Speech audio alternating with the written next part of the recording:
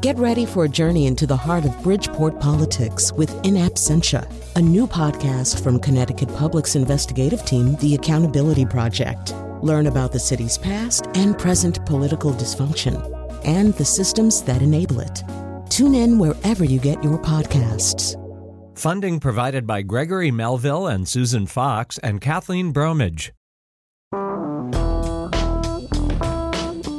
Welcome, welcome, welcome. As I said before, I'm one of those people who, until we started talking about doing a show about Marie Kondo, did not know who Marie Kondo is or was or is.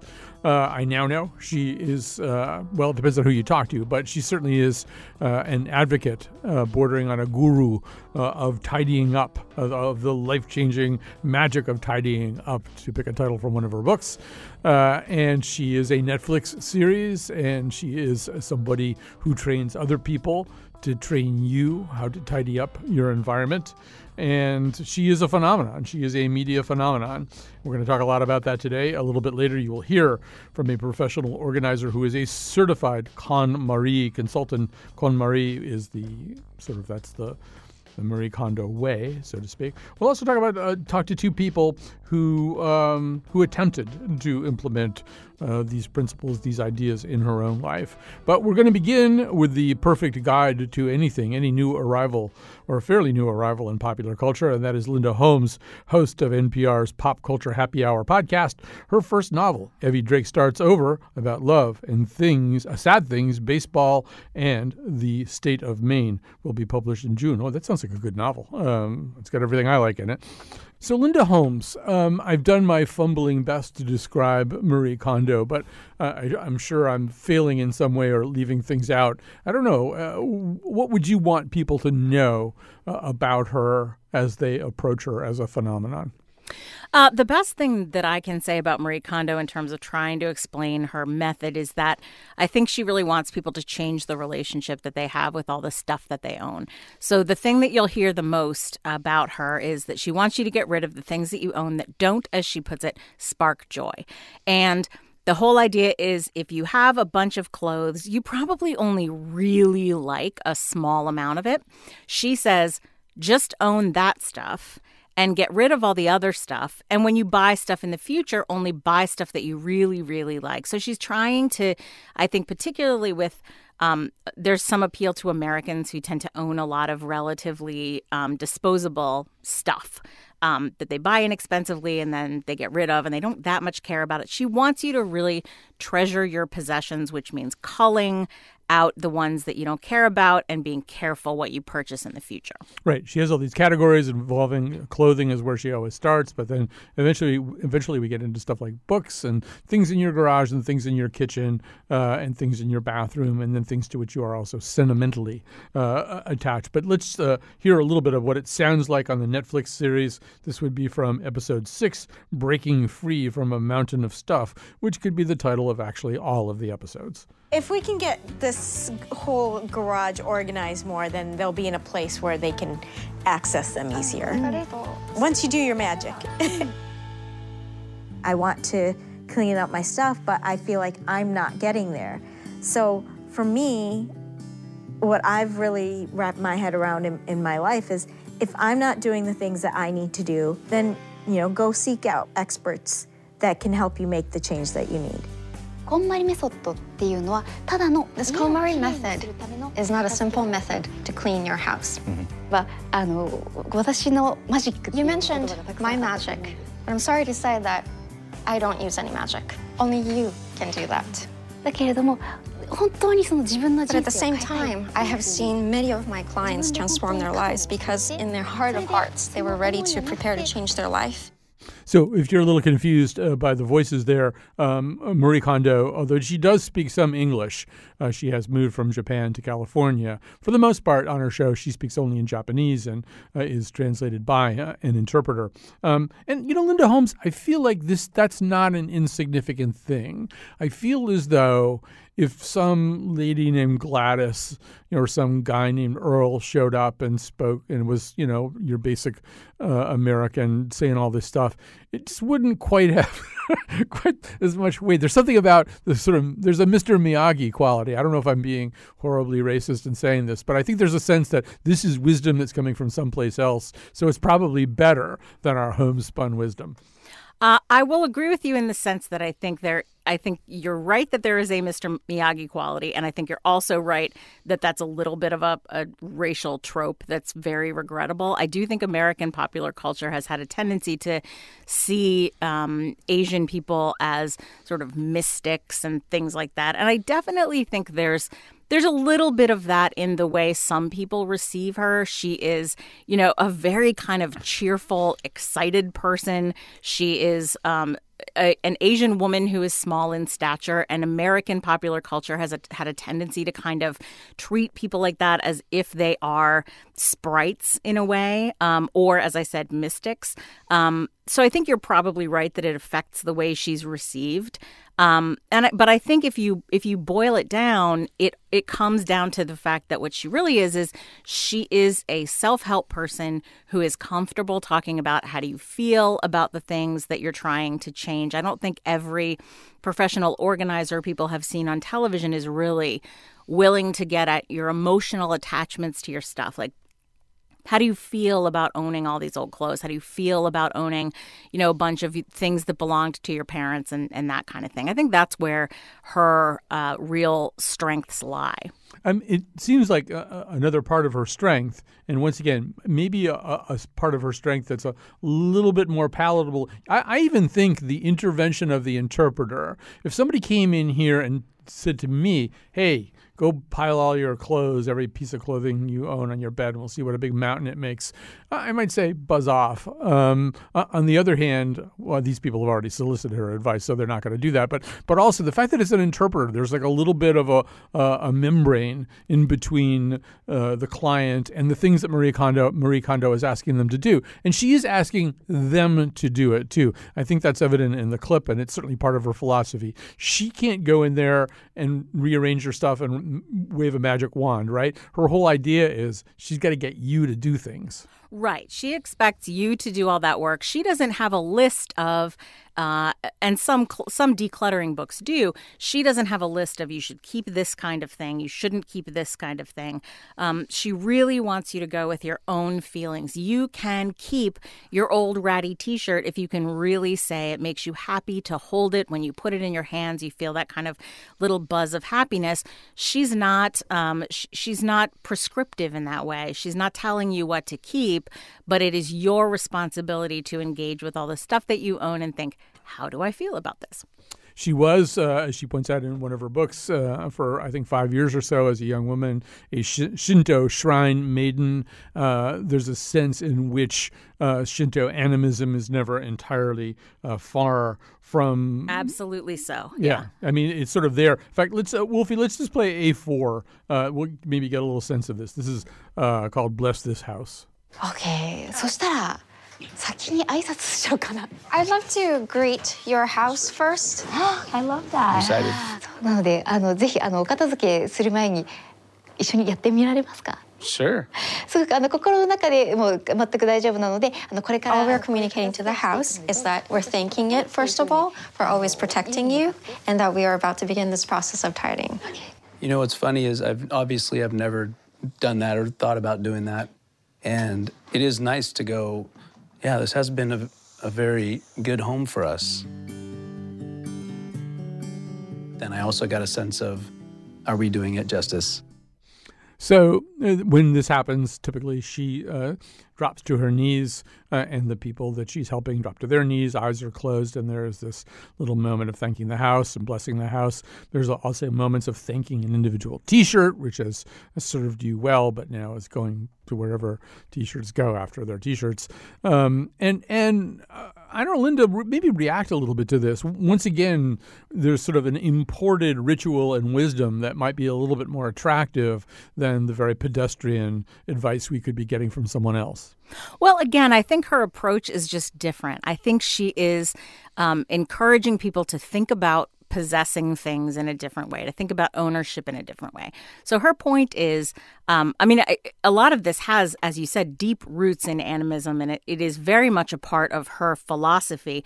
But also, even if you don't have roots in those beliefs, it can serve as a way to make you think about, you should only own things that you really value, and you should value the things that you own. And so when she's thanking something like a T-shirt or what have you, I think what you're getting out of that, even if you weren't raised around those kind of principles, I think what you're getting out of that is you will have a happier life if you don't think of the things that you own as just disposable and unimportant, because you will wind up filling your house with stuff that's not doing anything for you.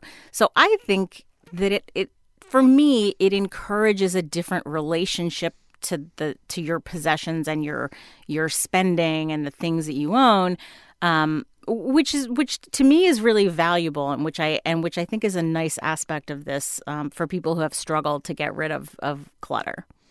So, I was listening to your podcast about this, and people on the podcast made several interesting points, and it got me thinking about what the payoff is on this show. And it's not just a show. Obviously, it is a couple of books, and it's philosophy and a lot of other things.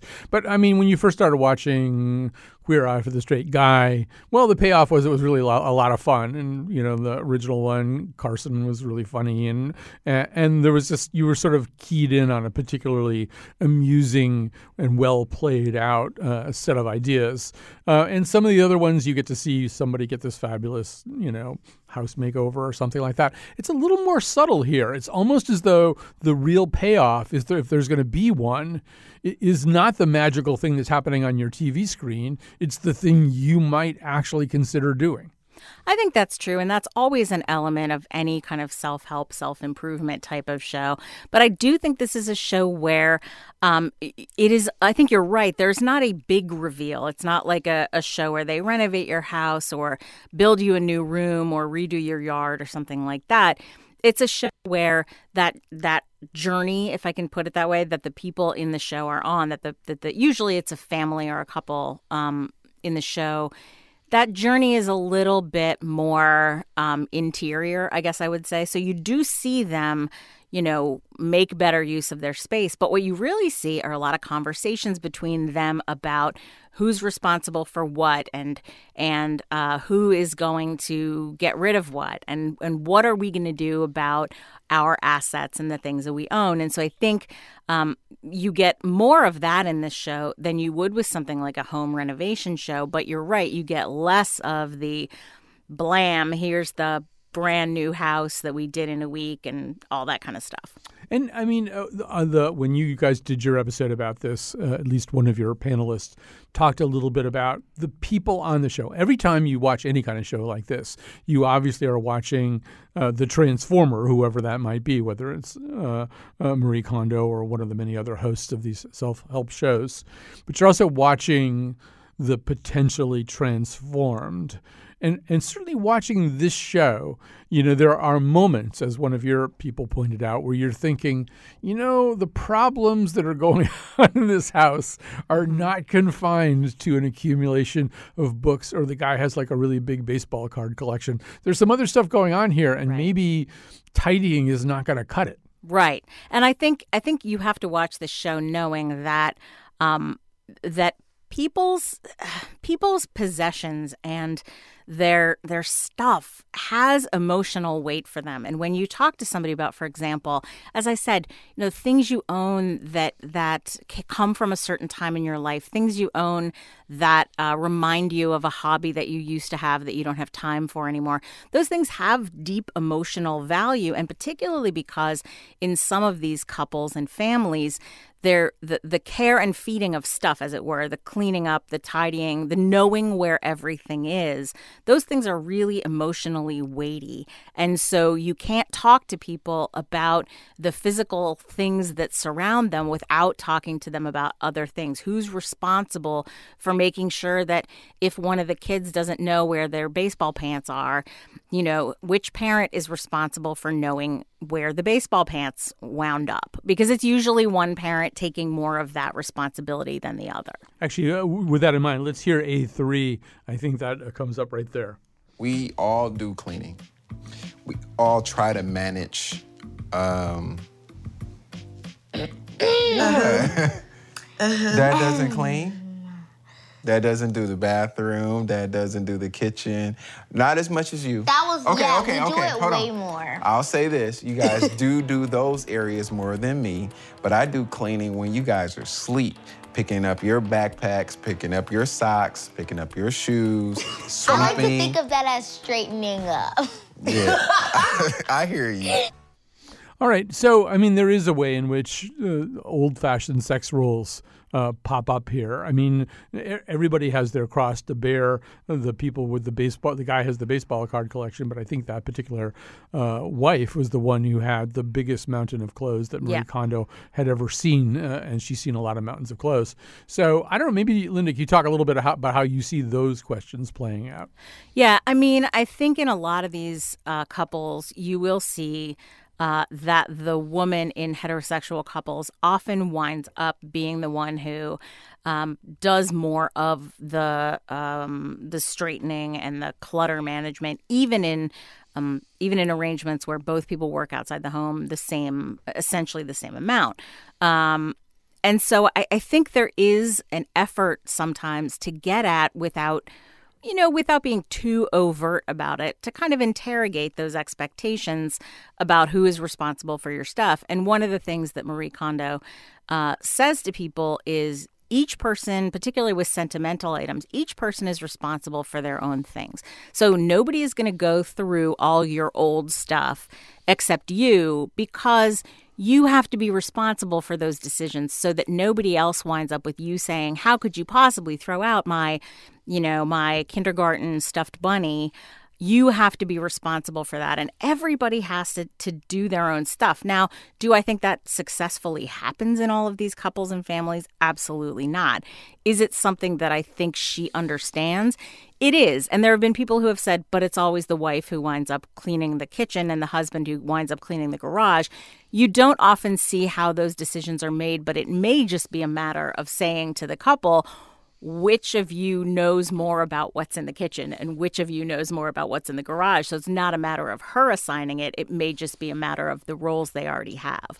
Linda Holmes, I think it's fair to say there's been a little bit of a backlash here. Some of it's occurred on social media. Some of it's occurred in actual writings about this. But often people who surprise you. I mean, Barbara Ehrenreich comes to mind as somebody who's really had some pretty significant objections, not always charmingly worded, to Marie Kondo. This notion, here's this person and she's going to come and she's going to make you get rid of books and kind of challenge your value system. And there's this kind of go away Marie Kondo thing that's happening, which is kind of surprising because she's only in your life by your invitation typically. Mm-hmm. So what do you see happening there?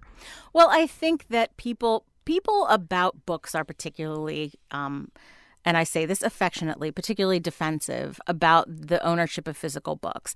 And there are some people for whom a physical book is almost a religious object. And so to suggest that people should get rid of books, to suggest that people should throw out books, to suggest, as she sometimes does, that if there's a book that has only a couple of pages that are really meaningful to you, that you simply take them out of the book and get rid of the book and keep the pages that you like. Those are things that for a lot of people are extremely uncomfortable ideas. And it's important to remember she doesn't have a rule that says you have to throw out your books. She has a rule that says, or a suggestion that says, only keep the books that make you happy. And she does say, don't keep books because you think you're going to read them. If you've owned them for a long time, keep them if you enjoy looking at them. Keep them if you enjoy being able to potentially give them to someone. But don't keep them because you think you're going to read them, because past a certain point, it's very unlikely. And of course, you have people who disagree with that. But I think it's important to remember she's not as prescriptive as she's sometimes written about as if she is. Yeah, I have several reactions to that. First of all, I should say, I think I consider myself a Japanophile, and I certainly have been to Japan and worshipped in Shinto shrines and all that kind of stuff. And if there is sort of a cultural marker here that's worth noting, there is within the Japanese culture a notion of impermanence, which exists somewhat differently than it does in the West. The notion that it's a floating world, that nothing really is permanent. I think in the United States, we often have this idea that these physical things that we have are forever and we're forever and our relationship with them is forever. And I don't know. I mean, I really like books a lot, but I sort of do regard books, the physical presence of books in my life, as kind of the enemy. I've got to get them out. I got an awful lot of things sent to me. I've done things like I had a actual photocopied manuscript of a Don DeLillo novel. I love Don DeLillo. Somebody gave it to me for that reason. It was actually his manuscript with his pencil notations on it. I know. I got rid of it. It's okay. It's like life keeps going. But go ahead. And I think if you're someone who hasn't always had a ton of space or who has moved a lot, there's some people who have entire libraries in their houses and they're very, very proud of them. And that's a wonderful thing. But if you've always lived in really small spaces, if you've moved a lot, it can cost a lot to move books if you're moving them professionally. If you've moved around a lot, you may get to the point where you only keep the books that are the most important to you, and books that other people would keep or books that you would keep if you had 3 rooms full of books, you may not wind up keeping. There are a lot of people, I am one of these people, who in many ways prefer electronic books because you don't have to carry the physical book around and because you don't have to accumulate that paper and that weight that you have to move from one place to another. So there are a ton of ways to love books and love reading. And, as you mentioned in the intro, I say that as somebody who has written one. It's you got to love reading in whatever way you love reading. Right. I've written several books, and it hasn't made me love physical books more. I think you can have I don't know. One of the things, Betsy Kaplan, our senior producer with whom you have been dealing, is a great believer in going. I'm holding a library book copy of The Life-Changing Magic of Tidying Up by Marie Kondo because she believes, Betsy Kaplan's religion is that the libraries are there and they actually do store the books for you. When you want them, you go get one. Great point. It really is an alternative to having to own things all the time. Well, so I guess maybe my last question is, how enduring is this? This is the Marie Kondo craze has been around for a little while. The Netflix thing really has kind of ignited it, in the last few months in particular. Is Marie Kondo just going to be sort of part of our lives forever, or will we move on to a different guru? I think this will last a little bit longer than maybe people give it credit for. I do think there are a lot of people who have learned a lot from listening to her and from reading her stuff. I think the expression spark joy as a kind of both a thing people really talk about and a kind of a funny thing that is a punchline sometimes in jokes about culture or whatever. I think that'll be around for a long time. I don't think this is going to be a super quick fade, especially since, as you say, she wrote these books a few years ago, and it's been a pretty durable thing. Right. The first book, I should say, is very Japanese. I mean, it really was, I think, written at a time when she was working in Japan. And you see quite a bit of their relationship to some of these questions being slightly different from ours. Well, Linda Holmes, great to talk to you, host of NPR's Pop Culture Happy Hour podcast. Her first novel, Evie Drake Starts Over, which you can buy and enjoy and then maybe get rid of. Who knows? It's about love, sad things, baseball, and the state of Maine. It'll be published this June, so you don't have to deal with its physicality for a few months. Thanks for joining us, Linda. Thank you so much. All right, we're going to take a little break. We're going to come back. We're going to meet somebody who is a professional organizer and certified KonMari consultant, somebody who is living the life that we're talking about here. She said she just watched this Netflix documentary about Marie Kondo. She is now legendary. She says throw it out if it doesn't bring you joy. Apparently there's lots of things that do not bring her joy. Now half my shit is gone. She smiles at me and just says sorry. But you just got KonMari. To me it's kinda foolhardy. She even found my old Atari. I don't think she's really sorry. I just got KonMari.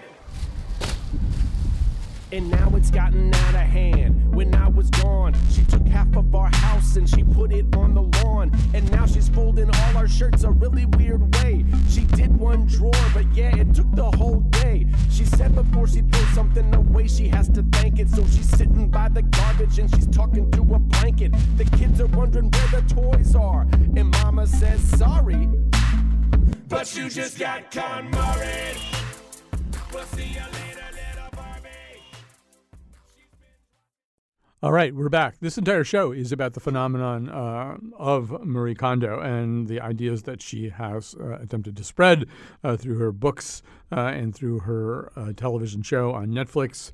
Joining us now is somebody who, as I said before, is living the life, practicing the practice and doing it as a career. That is Kristen Ivy, who is a professional organizer and certified KonMari consultant based in Chicago. She's the owner of For the Love of Tidy and co-host of the weekly podcast Spark Joy. Spark Joy. I'm not sure that in our entire conversation with Linda Holmes we really pinned down that Spark Joy thing. So maybe that's how we start with you, Kristen. This phrase Spark Joy is one that's used over and over by Marie Kondo herself. What does that mean? What does it mean to you? Sure, Colin, and thank you for having me. Sure. And start there. Great place to start, joy, right? So spark joy means a lot of different things to a lot of different people, and that's what makes the term so special. It's a very simple phrase, but it's harder to execute in terms of applying it to what it means for your possessions and your life. It actually came from the Japanese term tokimiku, which actually means to prosper, to thrive, to be powerful. And then when it was translated into English, there was a lot of different phrases that were thrown around. Does it brighten your day? Does it give you joy? Does it bring you joy? And then the translator landed on spark joy.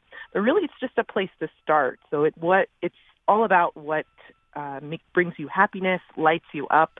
For me, I actually equated the word love with joy, because when I was tidying, I would just hold something, and if I said, oh, I love this is staying, then I knew that it was something I wanted to keep around.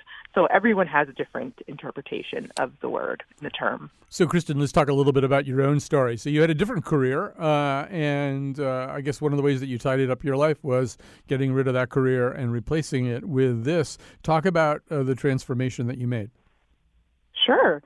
So for 14 years, I graduated from engineering school and went right into being a government contractor and project manager. And I also dabbled a little bit in interior design. I went and got an undergraduate degree because I thought I was going to shift into design as well. But I just found myself kind of stuck. There were so many things that I learned from 14 years in corporate America, but I just got to a point where I wasn't feeling like I was making an impact or inspiring people or seeing real change. And that's where I met my things at that weird crossroads moment in my life. And I started to immediately apply the principles that I read in The Life-Changing Magic of Tidying Up to my closet. And I found $300 worth of tagged clothes that didn't spark joy. So instead of just running out and buying a container or labeling these clothes that were hanging around, I asked myself why. Why was I mindlessly shopping? Why did I have so much excess? And I realized that it was a way for me to check out and cope with the fact that I wasn't really doing what I wanted to do when it came to my career, and I just was feeling bad about decisions I was making and had a lot of anxiety around that. So I just continued to declutter, and each clutter category taught me a new lesson about myself, and I KonMari'd my way to the first training that the Marie Kondo's organization ever had, because I knew that was the right path for me. So this is a pretty elaborate process. This isn't like you show up for a couple of days at, some rented hotel space or something, right? You have to do quite a bit to get certified. Oh, yes. The first step is really getting tidy yourself. So you have to walk into this feeling like you were able to apply this method on your own things. And that's part of the application. And then once you are entered into training, you do sit through a seminar that typically lasts about a weekend. And it's highly condensed technical material about how to implement the method, as well as how to apply this in different client situations. And then you move on to actually taking that knowledge back to your town and applying it for at least 50 hours on the ground with practice clients. And then you have to go through the next layer, which is an exam with KonMari's organization, and then you're officially approved and certified. So now, let's say that I live in the Chicago area. I reach out to you. When you show up in my abode, this is what begins then is a pretty hard, a pretty physically complicated process, which involves getting me in touch with all of my possessions. And I probably have a lot more possessions than I think I do. Yes, don't we all? We all struggle with clutter somewhere in our lives. That's what's made this conversation so popular and relatable for everyone. And really where we start is actually not with the objects themselves. When I meet with my clients, it's mandatory for me to understand where they are and where they're trying to go. So we actually start with that often skipped step, which is to establish your ideal lifestyle and your ideal living environment, that vision of where you want to go. So that vision material starts to shape that larger question that people have a little bit trouble answering: does it spark joy?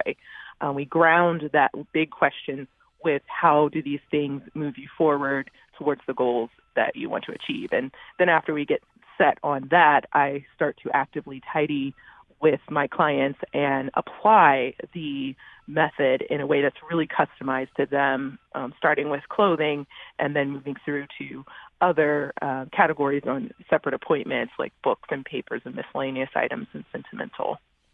So, I want to go back to what you said before, because I think it's important, and I think it's actually a thing that we typically skip all over the place, not just in our approach to tidying up, which is examining what our value set really is. I think it's almost a question that we like to dodge in our society here. I mentioned earlier an episode of the Marie Kondo show that involved a guy with a big baseball card collection and a woman who had the biggest clothing pile that Marie Kondo had ever seen. Let's just hear a little clip from this when it really sort of gets down to what's really going on here. Ron's reaction to the thought of going into this project was like, I guess what most men would, like, what's wrong with the way things are right now? If it isn't broke, don't fix it.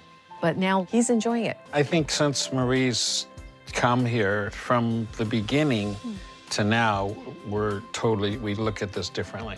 Spark joy, that really is a real thing. It actually brought about changes that we really didn't expect. That's true. Honto. There actually is a side bonus to all of this, and the side bonus is that we're working together. It's kind of fun, actually.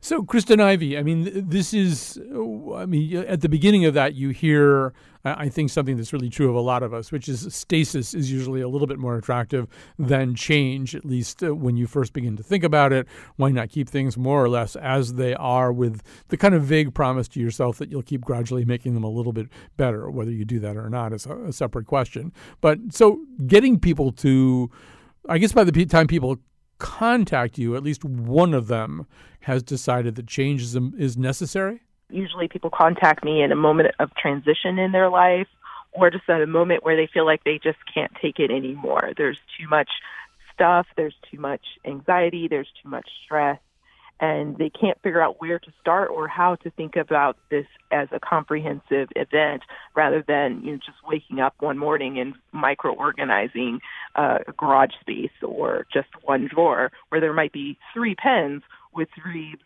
oh, I have 3 pens, I might need more, right? Instead of, or rather than collecting all the pens throughout the entire house together and confronting clutter in a way that might be a little bit uncomfortable, but can actually yield you to shifting to a mindset of abundance and redefining what enough really means based on how that aligns with your values.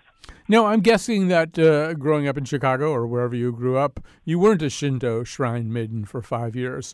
So how do you incorporate that part of Marie Kondo's persona? There's a ritualistic aspect to what we see her do on the show, whether it's kneeling to greet the house or saying thank you to individual objects. Is that part of what you do? It is part of what I do. I really do respect the cultural context of this method, and I love to infuse that and to really share it with my clients and figure out how they can adopt it in a way that makes sense for them based on their principles and their values.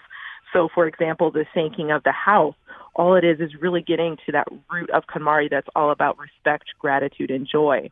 So I have my clients just take a moment of mindfulness, and we just kneel, and some of my clients may bless their home in that time. Some of my clients just sit in silence or meditate. Some even tear up a bit when they are just taking a moment to recognize and appreciate their space, not necessarily the clutter that's causing them, stress, but really shift their attention to the positive side of things and that they do have their basic needs met and there are certain aspects of their home that they love. So, I was asking Linda Holmes about what appears to be occasionally a backlash. There are people who seem almost a little bit afraid of either Marie Kondo or of this method. And some of the fear does seem to involve, I will fall under its spell temporarily and I'll get rid of all kinds of things that ultimately I'll wind up wishing I had retained, which is not a surprising psychological reaction to all this. How do you deal with that question? Yeah. I like to remind people that the beauty of this method is it's not about what's leaving. It's really about what's staying. So it's shifting you to giving yourself permission to keep whatever you want to with confidence. So if you have a collection of nutcrackers or a baseball collection or a large number of clothes, I myself have 58 pairs of shoes, which I absolutely love and which spark joy. I kept them with confidence because it's a high joy factor for me. So I love to remind my clients of that so they don't get caught up in regret and that, fear of the unknown or the someday in the future that they're trying to predict, that it's, all we can do is make the best decision with the resources and the data that we have in the present moment, all framed by our goals and our values. So we can technically say everything sparks joy, right? But technically, we have to put some boundaries around that. So that's my job to help my clients also marry that joy with the boundaries of their space so that there's still not any tension there or clutter created by, shoving things in drawers or overstuffing a closet, where we have to create home harmony in order to make this really work. Kristen Ivy, so great to talk to you. Professional organizer, certified KonMari consultant, based in Chicago, the owner of For the Love of Tidy and co-host of the weekly podcast Spark Joy. Thanks for doing this today. Thank you, Colin. Have a great day. All right, and we are going to finish the show. We're going to take a break right now, but we're going to finish the show with two people who have tried out the KonMari method in their own lives. Let's find out how that went. And now she's folding all our shirts a really weird way. She did one drawer, but yeah, it took the whole day. She said before she throws something away, she has to thank it. So she's sitting by the garbage and she's talking to a blanket. The kids are wondering where the toys are, and mama says sorry, but you just got KonMari. We'll see you later, little Barbie.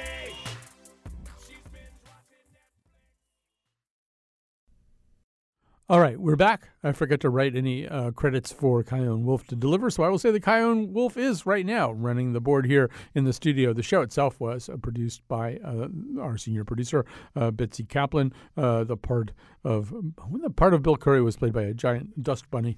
So I promised you that we would be talking to two people who had attempted to implement some of these KonMari ideas in their own lives. Joining us right now is Jasmine Bagger-Cruz, Saudi journalist based in New York, who writes primarily about arts and culture in the Middle East, particularly Saudi Arabia, and she tried the KonMari method, as did Imani Klenetz, founder and blogs for she founded and blogs for The Glorious Globe, a blog to encourage people, especially women of color, to see more of the world. Prior to that, she was an account manager for the Carolina Panthers. All right, so both of you have tried this. Jasmine, I will ask you to go first. Give me just sort of, I guess maybe a thumbnail description of how you came to try out the ideas of Marie Kondo and what happened when you did. Hi, Colin, and everyone listening. So I did try it in about 2015. I was in a bookstore and I saw her book there, and it says on the cover, Life-Changing Method. And I'm a journalist, so I'm very reluctant whenever people have these like magic potions and things like that. So I thought, let me just open the first page and see. And I read it cover to cover while standing on that book, just that right there. And I thought, oh my God, it is life-changing. And I went home. I took everything out of my closet. I live in New York City in a shoebox apartment. And I put everything in, the center of the room, which is what she recommends. And then I started sorting, and I got exhausted. And then I had to go to sleep. So I had to move everything from the bed to the table. And then the next day I had work. And so every day I just kept moving this pile back and forth. And I don't know about you, but if I have 2 days off, I'm not going to sit there and sift through this. So I made my own modified method, and I play a little game. And so every day I take 3 items out with me when I leave my apartment, and I spread those things out in different ways. And we could talk a little bit more about that if you'd like. Well, yeah, quickly before we go to Imani, what do you mean by different ways? So this is a little thing that I've started doing for the last couple of years, is every day I leave my apartment, I take 3 items with me. And it could be anything. It could be a big thing. It could be a small thing. And there are 3 reasons that I do it. First, to spread joy, to kind of leave these little gifts out into the city. New York City is a tough town, and so we need any joy we can get. So I would leave like a keychain, carefully curated in a specific place at a cafe, and someone would find it, and I see their face light up, and they think it's from just a gift from the city, but it's something I left. I just need to be mindful. I'm not littering. I'm just trying to spread joy. Another thing is for me not to be a guest on the show Hoarders. I don't want to accumulate things, get attached to anything. And third, it's to give it a repurpose, something. These items, they've just been sitting here collecting dust. So it's just giving it new life. So that's what I do. So already we've sort of wandered into an area of orthodoxy versus heterodoxy, because everything you're talking about is essentially heresy if we follow strictly to the scripture itself, the life-changing magic of tidying up. So let's go over to Imani and find out what kind of spin she's putting on all this. So Imani, maybe you could do the same thing, just kind of give me the thumbnail of your attraction to and involvement with this method. So I think I first heard about the life-changing magic of tidying up in a Today Show article or on the broadcast, and I'd gone through various rounds of trying to do deep cleans of my apartment, and you just kind of go through the cycle of cleaning and clutter, and so this seemed like a way to just kind of handle it all at once. So I bought the book, I went through it, and it took me about a month to go through the whole process from start to finish. But I was really glad that I did, instead of just continually buying storage containers, just only keeping the things that were really important to me. And so did you, in fact, so we know from Jasmine that she sort of did violate one of the premises of Marie Kondo, which is you do it all at once. You have to do everything all at once. You can't do a little bit every day. That's not going to work. You have to have almost this funerary pyre where, you cleanse yourself of all this stuff. So, Imani, how about you? Did you stick a little bit more closely to that plan? Yeah, I did. And I mean, you can't, it's a process that takes a really long time. So you can't just do it in one day.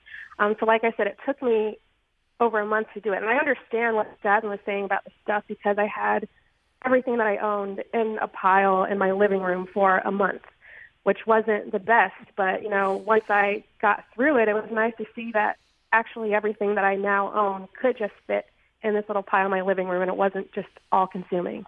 So now I'm hearing some commonality a little bit here, because Jasmine, it sounds like Imani's saying a similar thing, which is, you watch the TV show and people, they just probably seem to be setting aside an awful lot of unencumbered time to work with Marie Kondo. But the reality is I think you said if you have 2 free days, this is not what you're doing with them. Yeah. I don't know about you, but it's hard. I don't have a whole team of experts helping me, and I live a very busy, fast-paced lifestyle in New York, and so it's just not a practical thing. I love the idea of, having every item has its place and just having that joy kind of and gratitude. I like that, and like I said, it changed my life in the way that, you only keep what you really love. Or everything that's useful, but I couldn't do it in that way. It's just not practical for apartment living, I think, or studio living in this kind of context. In my current lifestyle, I just don't have the time to do it that way. So I would love to at some point. Yeah. Maybe. Yeah. So, Jasmine, even though you are a heretic, you've kind of started your own religion, which involves this process of 3 things a day. And it sounds like, if I'm reading your tone of voice correctly, this does give you joy, this notion. It does. It does. I really love it. It gives me a sense of purpose also. When I leave my apartment, I have to consciously take 3 tangible items with me. And the purpose is to spread it out and, not to be attached to anything. It's really important to me. And also just a little game that I play with the city where people kind of look at these items and they think it's left for them. And it just gives me joy to kind of have that little game with the city. I bet you there's security cameras, security guards watching me and being like, okay, what is she doing now? But, I mean, it's New York City. They've probably seen weirder things. Yeah, I don't think somebody leaving a keychain where somebody can get it is really going to register on the New York City scale. That's not going to really move the needle. So, Imani, give me a sense of where you're at right now. So you had the pile of clothes on the floor for a month. I don't know. How has it all played out for you? So, I mean, the book is called The Life-Changing Magic of Tidying Up, and it really did change my life. So, like I said, it took me over a month to go through everything. And then a few months later, I decided that it was time for me to make some big changes in my life. So I decided to hit a career pause and left my job. I went backpacking abroad for a while, started a travel blog, and then I moved to New York City a few months ago. So I'm not even living in the same place anymore. So I feel like doing this process really sparked that because I felt like I wasn't weighed down by all the stuff that I had, and I felt like physically more mobile.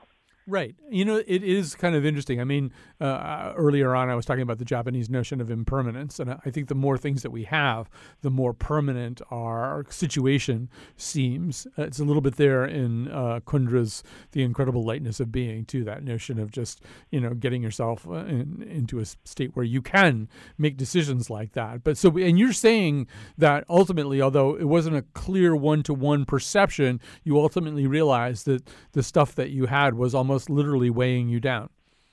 Yeah, and I realized, I don't have to have this apartment and all this space just for my stuff, I could move on. I didn't have to have like all these square feet to hold these things.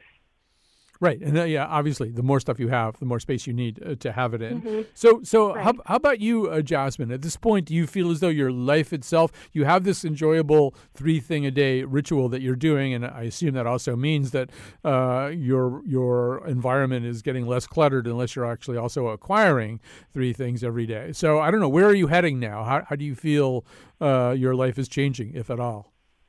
I think it is creating a whole other unexpected little thing. When I speak to my friends, they know about my little method. So they actually tell me, oh, you know what? You'd be proud of me today. I gave away 3 items. I gave away 3 pairs of shoes or whatever. And so it creates this whole other dialogue, which I didn't anticipate when I started this method. It was just me just creating a modified KonMari method on my own terms that fit my own lifestyle. But now everyone seems to be coming to me and telling me like, oh, I gave away these things today and I cleared this section of my house. And so it actually is really positive because when I speak to my friends now, we don't just talk about politics or news or whatever. We talk about how we decluttered things and how we got rid of things. And you do feel like I don't want to get to the end of my days and I'm just surrounded by stuff. I want to be surrounded by experiences and, just not be weighed down by everything that I have. Sounds good to me. We're going to have to stop there, but Jasmine Bagger, Saudi journalist based in New York, Imani Clements, founded in Blogs for the Glorious Globe. Check out that blog. Thank you very much for joining us today, and congratulations. It sounds like, Jasmine, you're getting disciples. Religions start this way. They start with just like, one person doing things, and then other people flock to the standard. All right, well, I guess I didn't even really have time to tell my incredibly wounding story, which I will now quickly tell, which is that I, inspired by all this, folded all my T-shirts up using the Marie Kondo method, I thought. And then I was so proud of myself, I texted a picture to Betsy Kaplan, the senior producer of this show, and she told me that I had done it wrong, and she didn't support me emotionally at all. She didn't validate what I was trying to do. It was really hard, too, and I had to get rid of a whole bunch of T-shirts. I'll be back tomorrow.